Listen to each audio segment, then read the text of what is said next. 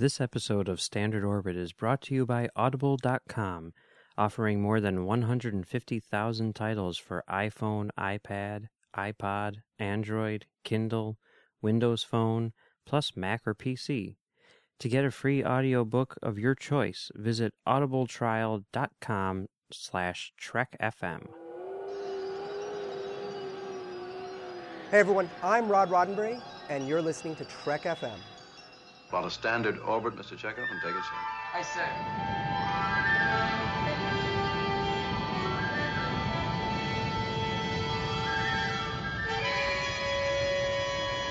You will obey. It is the word of Landru. Joy to you, friends. Welcome to Standard Orbit, Trek FM's dedicated show about the original Star Trek series. This is a show where we dive into the characters, concepts, cliches, and other things that don't start with C about the original series. My name is Drew, or Landru. I'm the TOS editor for the network. And with me today is my co-host Mike from Commentary Track Stars. Hello. And once again, we're joined by his co-host of Commentary Track Stars and Commentary Track Stars and every other thing like that, Max. Hey, how's it going? Fantastic. Cool. I'm excited to have you back. I was cutting last week's episode, and I had 3 possible clips, for the previously on Trek FM, and I couldn't decide. I'm like, this one's so good, this one's so good, this one's so good. So I'm looking forward to doing this again. Yeah, that's why editing is terrible. Not cutting out the bad parts, but leaving what's good. Yeah, it's all terrible. Well, today we're going to kind of run off of what we talked about last week. We did a commentary on a piece of the action last week, so you may want to listen to that first. You don't necessarily have to be watching the episode, but today we're going to talk about we're gonna have like a little writer's room. We're gonna break is the word, right? We're gonna break the story of a piece of the action, the movie. The reason why this came about is because this is something which Max has talked about on numerous occasions. Max, do you want to just tell your... Well, okay, it's basically just, it comes from feeling dissatisfied with the imagination of most movies. They tend to be very safe options, and one of the most dissatisfying things about the new Star Trek series of movies, the new series of Star Trek movies, is that they seem to be really safe options, no matter what their choice is. Like, their most daring option is picking the most successful villain ever as the new villain for the new movie, which I think is really disappointing. And if I heard them say something crazy, I would be very interested to know how they were accomplishing that, because it's similar to like the way Christopher Nolan did things. When I heard the Joker, I thought, no, the Joker is an impossible character. He's absurd. They're not going to make him work. And he made him work amazingly well. And I was totally blown away by that. And if you'd said, Bane and Talia show up, I'd have been like, no, that's crazy. You cannot cut any of this out. You cannot cut any of this out. This is all solid.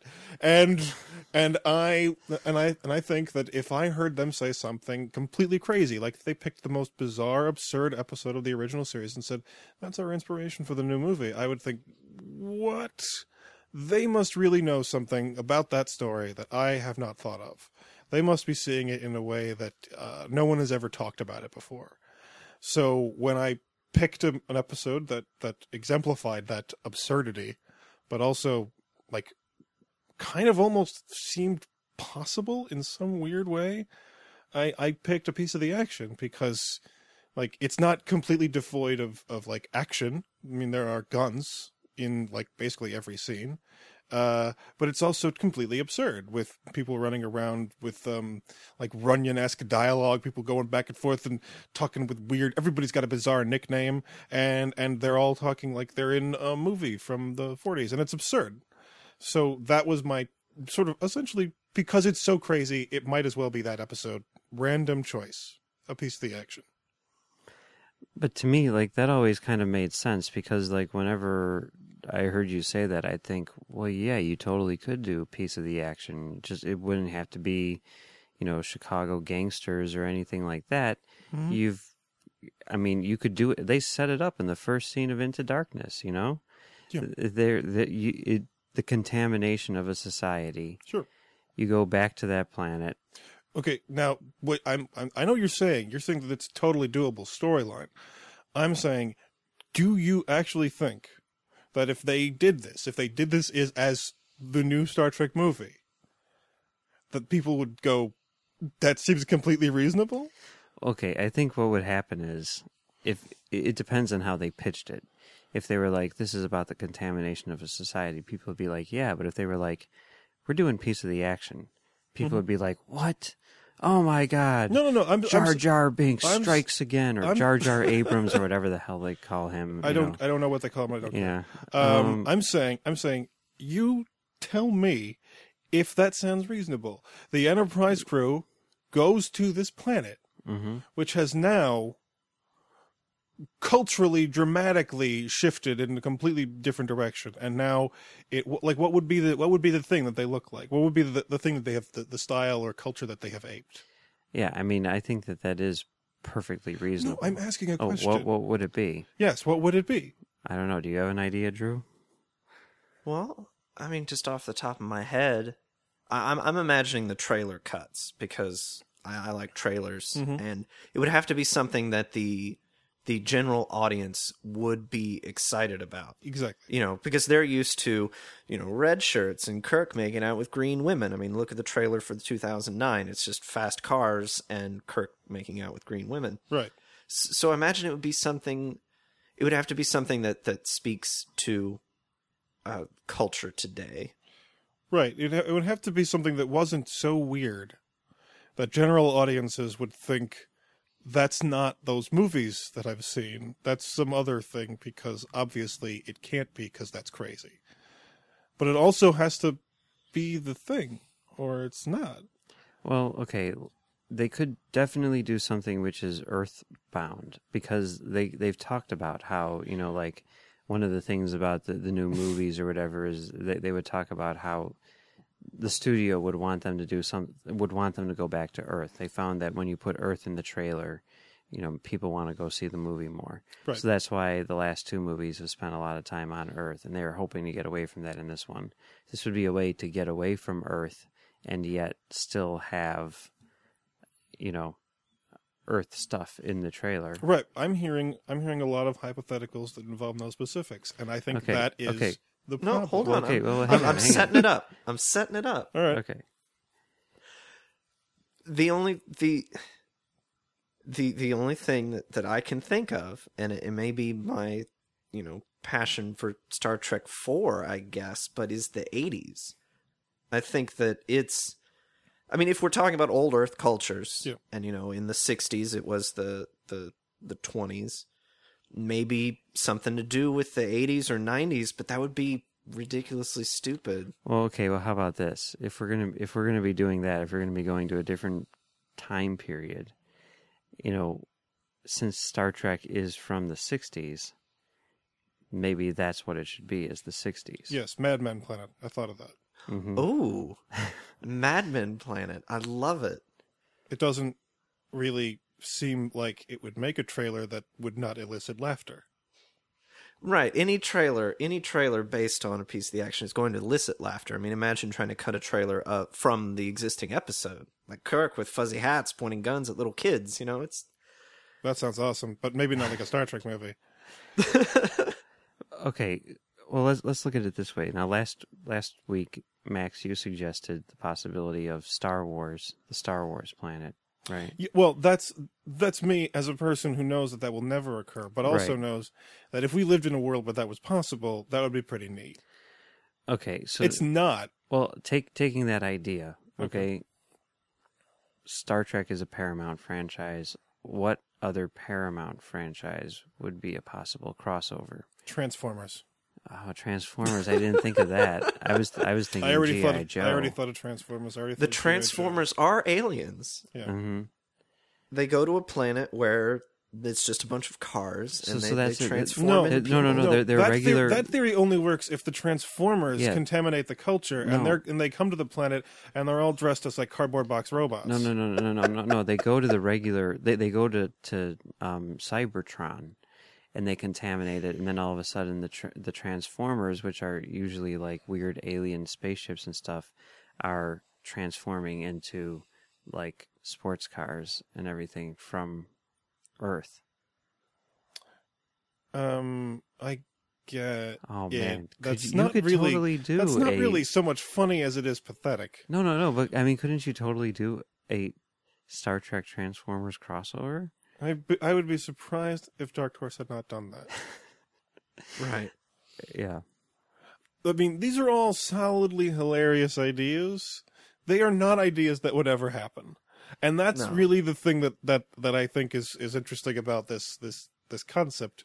Because, like, let's say you were playing Studio Boss, and your job was to make sure that whatever ridiculous idea we came up with, the audience would not think no. Yeah. And Drew, your job was to essentially like turn this crazy idea and this marketable concept into an actual story, an actual shootable movie with actors. Yeah. And my job was to make absolutely sure that somehow this fit the model of a piece of the action in some way, not precisely, but captured the most relevant part of that story, which is essentially the aping of another culture without an awareness of its nuances. Yeah. I believe that paradigm to be impossible. If any one of us succeeds, it's because someone else failed. It's kind of like you can have it fast and good, but not cheap. Yeah. And you can have it fast and cheap, but not good. You can have it good and cheap, but then it's very sexy. Yeah. So, okay, what other options are there? Transformers, are we saying that doesn't work? I think we can definitely say that they might go that for the that, Transformers planet doesn't work. They might go for that. Would you go for that, Drew? If you're a director? If I was a director trying to make an actual story, yeah. I mean, personally, I would shy away from it because then you'd be... Or would you shy away from it? You're a bad person. You're a very bad person. Okay. I was going to go for like a J.J. Bay kind of joke, but that was much better. Okay, so... Well, people complain enough about the Transformers movies violating their childhood. Mm-hmm. And now that JJ has Star Wars, we're going to worry about him violating our childhood. And people claim that about the new Star Trek. So I imagine that combining Star Trek and Transformers would cause a lot of fanboys to their heads to just explode. Aneurysms. Well, it might be a good way to just finally, break the lid on this cultural dissatisfaction and maybe just start the full-blown revolution that I've been waiting for. Of what? Oh, the violent overthrow of the entire society by a bunch of really angry nerds who are really sick of people ruining perfectly decent franchises. Okay. Well, I'd be more thinking that would be good too if you wanted to wipe out that population. This would be the way to do it. Anytime there's a violent uprising, it's a good opportunity for everyone involved. If they just play the game well, I mean, you can pretty much accomplish anything you want. Okay, so Transformers is out, even though we could probably get Michael Bay to direct it, which would be cool. What? God, you totally fit this model. I'm amazed how well this is working. You really are the studio executive instantly. Hey, look, Michael Bay is a very, very good director. He just wants, if we're not going to do Chicago mobs of the 20s and film it in Chicago, he just wants Michael Bay to film it in Chicago. There you go. Yeah. That would be cool. Yeah. Oh, man, that would be awesome to go see a Star Trek movie being shot. Yeah. Yeah. But Michael Bay, I mean, you give him a good script and he can make a good movie, no problem. I mean, he's done it numerous times. At least 2 times. Yeah, The Rock is awesome. The Rock is such an awesome movie. Yeah, I mean, he's done it at least 2 times. Anyone who doesn't like Michael Bay... And at most, 2 times. Anyone who doesn't like Michael Bay obviously has not seen The Rock. I've not seen The Rock, and I do not like Michael Bay. So there's your theory. You need to watch The Rock, because it is an amazing movie. You just proved your point. That's how science works. Yeah. Okay, so what other possibilities are there? I mean, we look at other. I can tell you the hypotheses that I've come up with over the past few weeks. All right, go for it. Various forms of contamination. If you say that the Horizon did in fact do that thing where they were there earlier, then perhaps things have evolved in a different direction because of involvement of Starfleet going to various places. So you could argue lots of little supplemental contamination. Lots of little bits of contamination that happened more recently than the Horizon. But because Starfleet responds to the Narada's influence, they go out to various places and just check on things.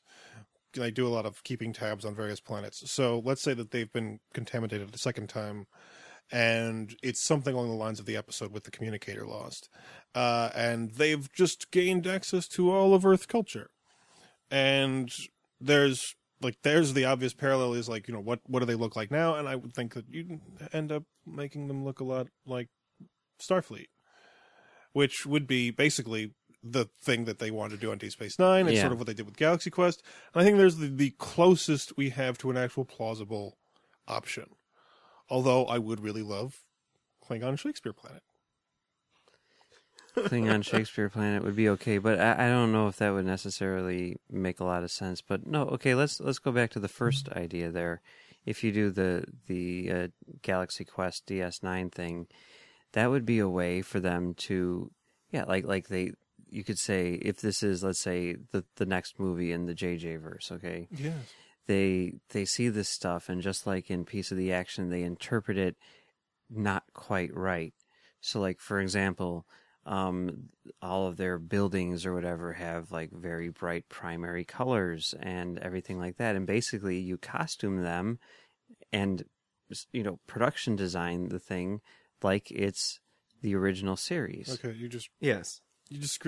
You really think that the general audience is not going to laugh at that? Well, I think that it is humorous, but I think you're going to get, part of the general audience being like, okay, this is weird. But, I mean, it's okay for them to laugh at that. They laughed at Voyage Home, and it was the most successful movie, that they've done. Okay, I don't have a problem with that. I don't think that that's how they think now. So then you've got the, the fans, the original series fans who are like, this is so terrible that J.J. Abrams has ruined this franchise and everything. And then they get the throwback to the original stuff. And, of course, they'd probably complain about, like, oh, so that's the fake stuff. That's the misinterpretation, huh? But whatever, Well, no, I don't know think what that the they heck would. you just said. I think I know what he was going for. I think that the fans would react as if it was mocking them. I think that anything that J.J. Abrams or Bad Robot produces for those fans, they would see it as some kind of an affront. Yeah, and I think that might be... Honestly, I think that might be their problem, because, I mean, when they did it on Deep Space Nine, no one looked at it like that, Well, they weren't...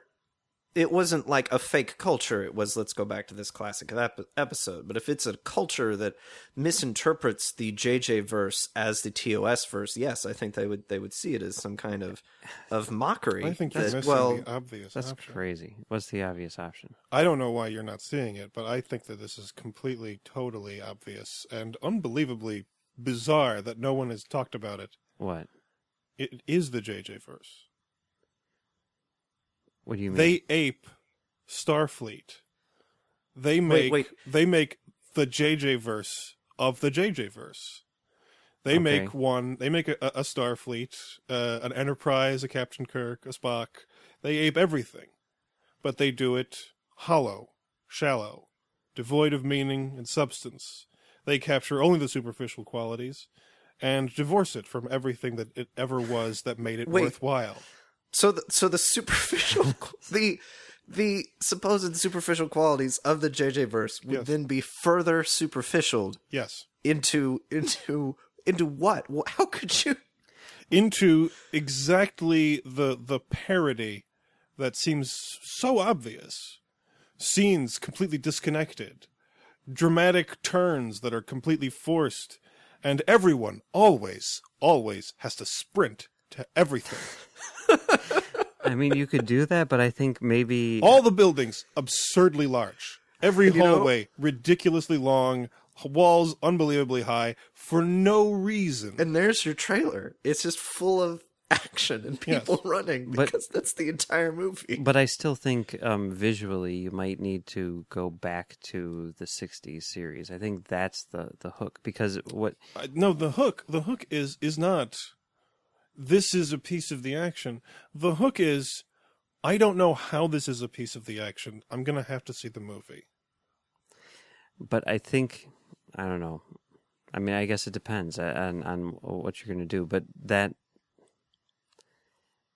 first off, I don't think that they would go for that unless they brought in new people, you know? I don't think anyone what they would go do for is that. it would be actually a way of owning the criticism and surpassing it. If you admitted that these new movies are actually somewhat shallow and they are a bit superficial, then maybe you could actually start to turn it around if you directly faced the problem. If you had a culture that had aped their culture in some way, that might actually force the franchise to think about itself more deeply, which would be exactly in keeping with a piece of the action. That is actually very close to the point of that episode.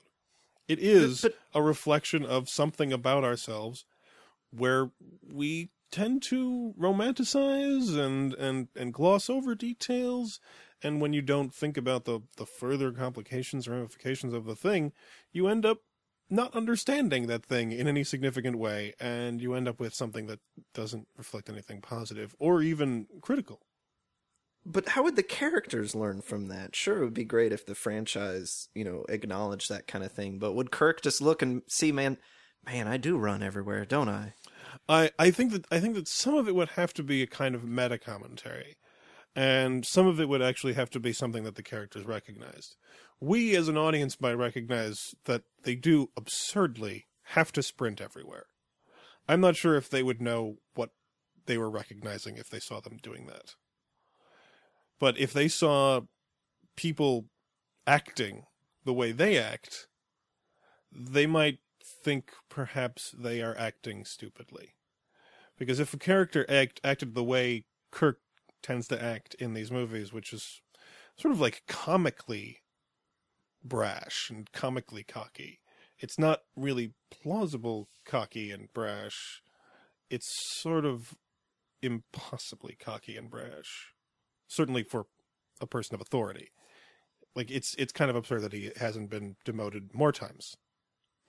But how do you distinguish this plan? I mean, I don't know. That it seems like it's so close then to what you have already that it's not. It's hard to distinguish, the reality from that's why I think that it has to be essentially like a kind of counterfeit society within Starfleet. If there is a population of people who have just pretended to be Starfleet and they've created their own sort of doppelganger Starfleet. I mean, I guess I'm not opposed to this idea at all, but I'm just thinking about it from like watching this thing. Like, I think that you would need to visually separate it, and you would need to turn it into something which is visually recognizable. And I think still the obvious choice there, even if we keep exactly what you're saying, but just talk about the visuals, the choice would be to make it, original series 60s Trek. I think that's silly, because that's like saying that I think you need to visually recognize that when the body snatchers take someone over, they don't look exactly like people. That's the point. It has to look like, I guess, the right thing. I don't know. It has to look right. That's like the narrative that's being shaped. It's something that looks right but isn't. Well, I guess it depends on how close to piece of the action you want it to be. You want it to be as close to what the piece of the action is really about, and it's not about gangsters, and it's not about a society that looks a lot like a part in human history. It's about a society shaped around something that is not theirs. It's about a society pretending to be something. It's not about a society that is a thing. It's about a society that does not know what this thing is or why it is the way it is, being it because they feel there's something about it that appeals to them, which I think directly goes to the issue, which is this new franchise legitimate? And if you deal with the idea that many people believe it is not, and it's entirely possible that there is no legitimate claim to legitimacy, that legitimacy as a concept is not really a hard and fast definable concept, that you actually have to kind of earn legitimacy over time, through experience, through trial. Then you could actually deal with the reality that this is a new franchise that's pretending to be an old franchise, but hasn't quite filled the role yet. Well, where do you fall on this, Drew? I don't know. It's like I see what Max is saying. I'm not sure how well the general audience would. I don't think that they would get it, because I don't think the general audience knows that there is this dichotomy, this war between the old and the new. Well, you don't need to know, like, essentially the meta narrative. You only need to know, like, the narrative in the construct, which is that there's the Starfleet and there's the counterfeit Starfleet. So what would be the plot? What would be like the storyline of, you know, sure, they discover a planet that's like it. Well, you know, I'm not sure if this is like the best idea, but it's the one that makes sense to me. Some sort of series of essentially incompetence, failures, significant errors occurring somewhere, and essentially it's blamed on people who weren't there. Like, let's say that, you know, let's say that on some planet, the Enterprise showed up and got involved in some stuff. A couple crew members died, and the Enterprise responded very stupidly. And let's say they, like, told them, hey, I know, this whole, like, Armageddon thing that you've got going on, instead of doing that in computers, wouldn't it be great if you actually built bombs? And, like, the entire planet's been destroyed, and there's record of the Enterprise essentially causing this. Mm-hmm. And they're like, well, Kirk, why'd you do that? And they're like, I wasn't there. I was totally not even totally there. There's, like, videotape of me. I was totally hooking up with this chick at Space Vegas. There's definitely video of me there. I saw Spock with a camera phone. He was totally videoing me. I will show you that video. I was totally not there. I did not do that.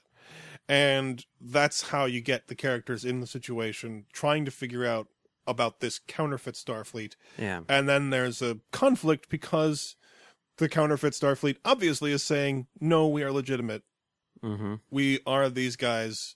I know that we weren't born these guys, but so what? That doesn't make it untrue. That is a very original series type of story, you know? Mm-hmm. Mistaken identity. What? No, I didn't. That wasn't us. That wasn't the Enterprise. Yeah, but it's also a sort of thing that happens in these new movies. Okay. All right. So that makes sense. Okay, and then they go to figure out who it is who actually did this, since all evidence does point to them. And it would be cool if they did something like that, you know, where they pulled something from an original series episode that this other crew did. And then, yeah, so then they do this. It's starting to work, isn't it? It is, but I still say that you do all of this, however, as a callback to the fans and also to get a little humor in there, and because, I mean, this would be a way to win fans over. It's like, okay, guys, you don't like the style of the new movies? Well, how about this? How about you see all those people who said, like, oh, I want the original series, you know, ship in the original series bridge and costumes up on the big screen in a $200 million movie. Let's put it in there, you know? And yeah, okay, so maybe you modify. Well, no, you wouldn't even have to modify some things because it's a different society whose technology evolved in a different way. And maybe they haven't mastered digital clocks, you know? That's fine, you know? And maybe they like primary colors because, you know, they're cool that way. I would do that. Why not? You know? So you could have all this stuff be like original series. You know what? Fine. Let's have that. Right. I think that what you're doing is silly.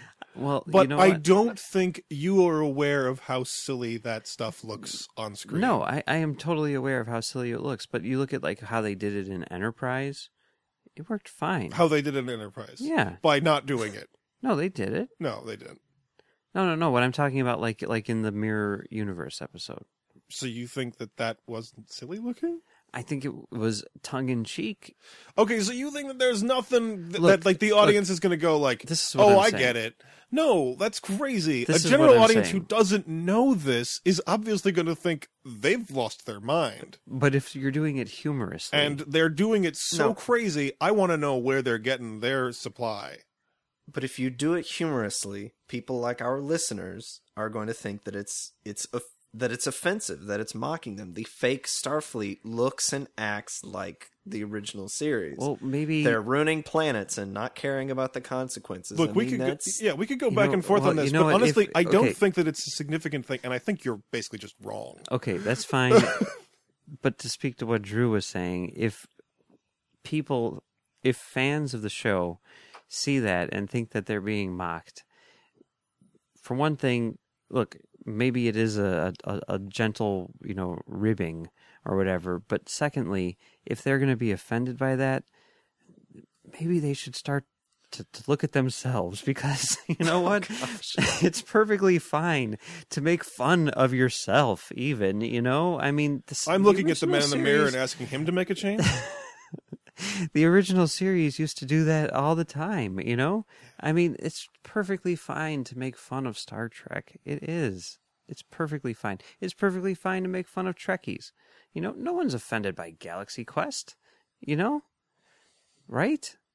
Or are there people who are offended by it? I don't know. I would be surprised Shatner if William think about Shatner it? was not at some point offended by Galaxy Quest. I would be surprised. I'm sure he appreciates it now, but I would be surprised if when he originally heard about it, he did not think, not cool, guys. I'm sure he probably thought that, and I'm sure after people said, no, it's okay, Bill, but I don't honestly think he's ever seen that movie. Look, out of all the things in this thing, this incredibly bizarre scenario, the color scheme is really not up on the high end of the important things list. No, but what so I'm just can saying, we move on? Fine. I'm just saying, and trying to picture it in my head, especially if you're going to be taking like ideas from the original series, and then you could have, I mean, especially if you want to make it comedic, you have people do, could you go so far as to get the Phase 2 people? No, I was thinking more that the cast would be CG versions of the original actors. I don't know if you could do CG versions, but definitely people who are doing like impressions of the original actors. No, you get sexier, younger versions of everyone. 14-year-olds. Yes. I don't think that would work. I don't know how many characters we can get to be played by Justin Bieber, but at least 4. I could see him as Bones, but No. okay. He plays all the female leads. Yeah, okay, I can see that. Because with my wig on, that guy, he is pretty. That's true. Yeah. All right. So okay. So they discover that someone else is operating on their territory, shall we say? Yeah. Right. And the real Enterprise, the Prime, not the Prime, the JJ Prime Enterprise, The Optimus Prime Enterprise. they're like, hey, we want a piece of the action or whatever. Yes. So they go to stop this new ship. Yep. And then what happens when they encounter them? I guess it just pretty much plays out the way you'd think it would, right? Well, I think there has to be some sort of like complications. There must be like further influences, like the idea of possibly teaming up with them has to be at some point like brought up as an option, because the only reason for like this sort of thing occurring is like a kind of like arbitrary conflict over essentially like the image of Starfleet. If a bunch of people are running around that like aren't behaving the way that they should, then it just makes Starfleet look bad, at which point you end up making a movie that seems to be kind of about intellectual property laws. Which also sounds awesome, but not really appealing to a mass audience. Yeah. So Shia LaBeouf plays Kirk. Oh, that's good. Shia LaBeouf plays Counterfeit Kirk. Yeah. Right. I don't know if that's acting. So then the crew. There's got to be like a final conflict. The JJ crew has to teach these counterfeit crew how to act by basically saying, "Don't act like us." Yeah. You know, stop running everywhere. Yeah, put some things closer to other things. Why is your giant ship got all of its stuff so far away? Why don't you have a smaller ship? Just seems totally reasonable to me. So then, who are the villains? Because these guys aren't really the villains. You got to have, they have to team up at the end to have to beat some bigger bad guy. And here's where we get into a question about like the medium versus the marketing. Does there need to be a villain? Because I've said before that the real Wrath of Khan is the feeling that we need to have an iconic villain. When some of the best Star Trek didn't really have a villain you could point your finger at and say that's the villain. Like many times it's sort of not really there, or it's a situation, or it's just so alien that you can't really call it a villain. Like the probe in 4. Yeah. I don't. That's not a villain. That's just a bad weather. But there's always got to be a conflict. Like even in Data's Day, they had a whole subplot about the Romulans and like a double agent and stuff. So what is the conflict? Because you have to have them, it's got to be like a superhero team up kind of thing where, Batman and Spider-Man are duking it out, and then they realize that, See, I think that's sort of the problem. I think that the problem is the idea that because they share the superficial qualities of their essentially their morals are superficially very similar.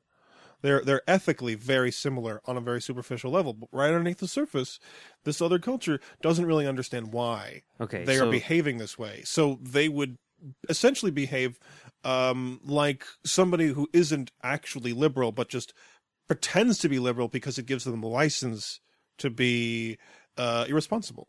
So do you end it then with a conflict between the two of them, and then they realize the error in their ways? And I think that the superhero team up have a little banquet. Honestly, I think that the superhero team up here is with the obvious villain. You have them essentially trying to the entire situation is caused by Starfleet trying to make sure that their network is not vulnerable, and with Klingon pressure, they're going all around their system, checking on and everything, and they accidentally cause this weird little flare-up where this society of geniuses who don't really understand nuance ape their society intricately in order to help them. Of course, they make everything worse because they're irresponsible and don't understand why these rules exist or how they're supposed to be followed. They only understand the letter of the rules. So the villain is the Klingons.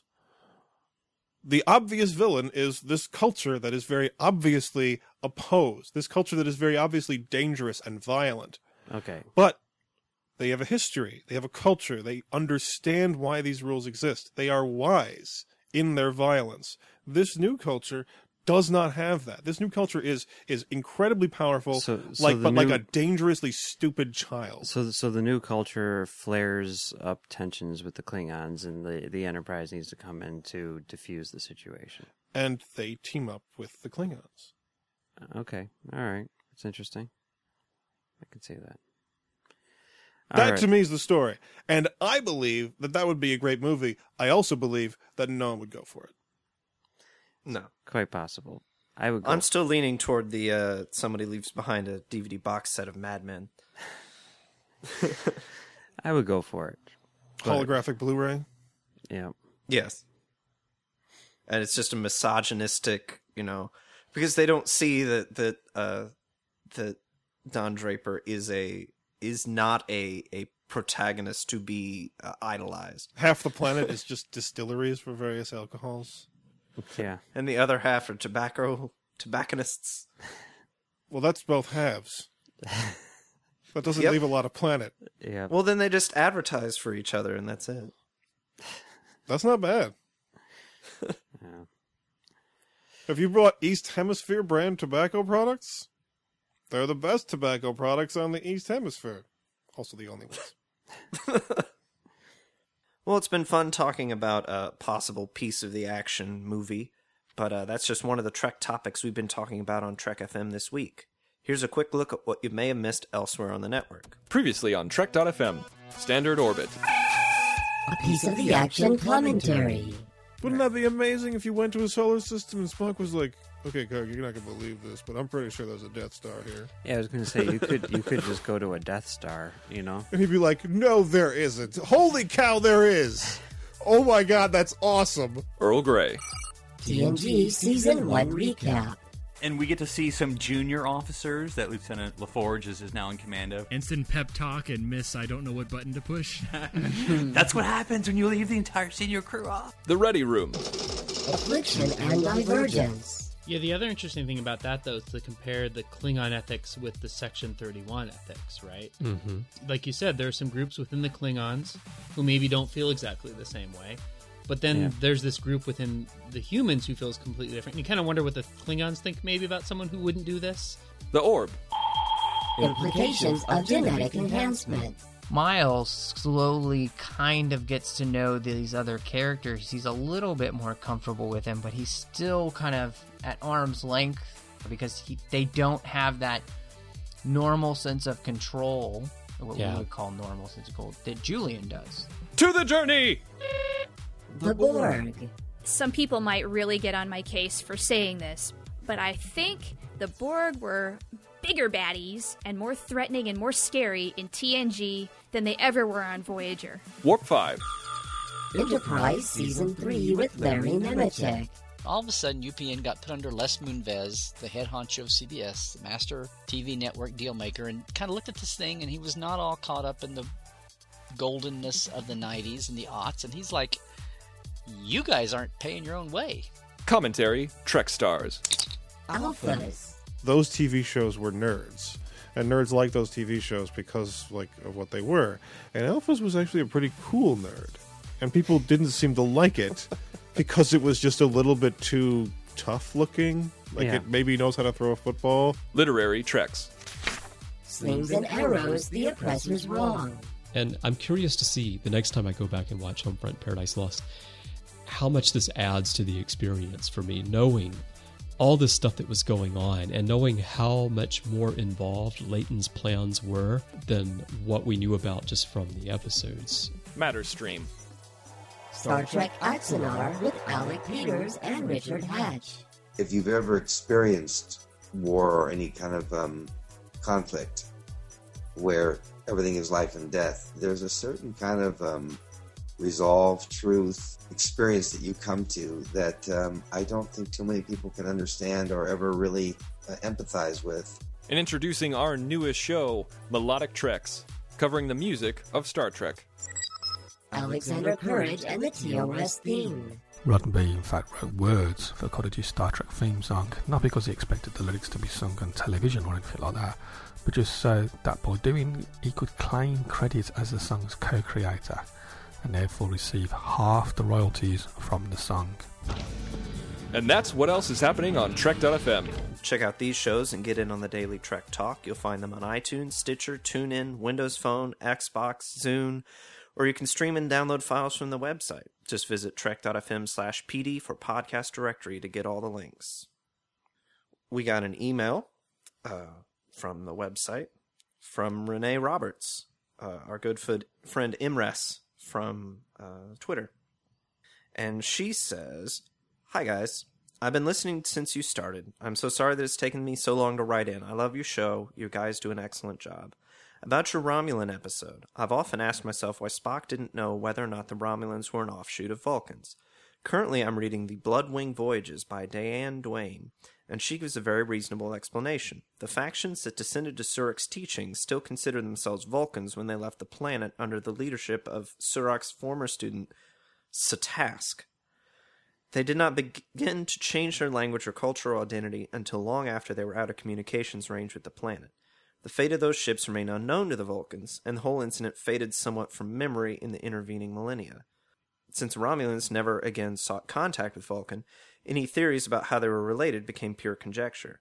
Besides, Vulcanoid populations, I like our use of Vulcanoid, had also evolved independently on other worlds, as we saw in TNG's Who Watches the Watchers, so it's reasonable that there was much uncertainty as to where the Romulans originated. Well, I hope that helps.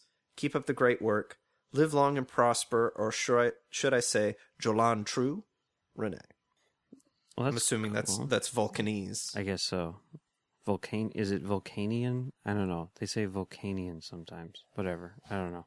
Just say Vulcanian once. Okay. All right. Yeah, I mean, that's a reasonable explanation. As reasonable as anything else. I like it. Yeah. Well, thanks for listening, and thanks for writing in. And if you'd like to write in, you can go to trek.fm/contact. There's a form there. Choose to send a show and choose Standard Orbit. That'll come to me and Mike by email. You can also use the tab on the right-hand side of any page to send us a voicemail using your webcam's microphone. And you can talk to us and other listeners on our forums at trek.fm/forums. In social media, you'll find us on Facebook at facebook.com/trekfm and on Twitter under username TrekFM. Max, you're the guest. Where can people find you on the internet? Basically on Commentary Trek Stars and Commentary Trek Stars. There's Trek Stars on Trek FM, which is somewhere around this place, and Commentary Trek Stars, which is on a website that is named very appropriately. Commentary Track. No, All right, fine. Fill it up for people. Let them use their brains, man. On analogtrack1.com. Yep, find it there too. Yeah. And Mike, people can find you on those places also. Yes, you can. And you can find us on Twitter at ComTrackStars, or you can email us at comtrackstars@gmail.com. On the rare occasions that Max uses the Twitter account, he prefaces all of his tweets with an X. Yeah. For Xavier. Yeah, and to distinguish myself from Mike with all of his stupid sports tweets. We have an iTunes review that we'll read from Dante Hopkins, who wrote to us a couple weeks ago. He gave us 5 stars and said, a dedicated TOS podcast is just so essential, and the hosts do a wonderful job in discussing this great show that was cut off only 3 seasons into its historic run. Always engaging and thought-provoking, much like the original series itself. Great work, guys. Keep it up. Thanks, Dante. We appreciate it. And if you want to leave reviews on iTunes, you can find us on iTunes and leave a review. Believe it or not. I'm sure there are other places to rate us also, but before we go, we'd also like you to please support our sponsor, who makes it possible for us to bring Standard Orbit and our other shows to you each week. Our sponsor for the show is Audible.com. Audible is a great way for you to read all the books you've always wanted to read but never thought you'd have time for. Audible is the premier source for audiobooks, with more than 150,000 titles to choose from, and new titles coming every week. From classics to current bestsellers, Audible is something for everyone. There are numerous classic TOS books on Audible, as well as some of the all-time favorites like Prime Directive and Federation. Yeah, if you go to Audible, you can find some interesting books on screenwriting. So maybe you can write the screenplay for the next Star Trek movie. There's one here called Story: Substance, Structure, Style, and the Principles of Screenwriting, which is written and narrated by Robert McKee. And you can get that book for free if you sign up through our offer code. That's right. As a Trek FM listener, you can get a free audiobook of your choice along with a 30-day trial just to see how great Audible is. So give it a try today, catch up on all those classic books you've yet to read, or that latest novel from your favorite author as well. Just go to audibletrial.com/trekfm and sign up today. Again, that's audibletrial.com/trekfm. And we thank you and Audible for supporting Standard Orbit and Trek FM. Also, if you would personally like to support Standard Orbit, the network, and our programming, please visit trek.fm/donate. We have 8 alien-themed badges and art prints as a thank you for your contribution, and you can mix and match badges and art prints. There are different levels of donation to choose from, and your contributions help us cover the costs of production, storage, and bandwidth needed to bring Standard Orbit and our other shows to you every week. Still no Iotians, though, right? Well, technically, any of them could be Iotians. I guess they could be. Yeah. Because they could just put on makeup and pretend they're Cardassians or whatever. Yeah, that's true. Well, Max, thanks for joining us again. Yeah, this was fun. Well, everybody, thanks for listening. Have a good week and keep on trekking. It is the will of Landru. Mr. Chekhov, take us out of orbit, ahead, warp factor 1. Hi, sir.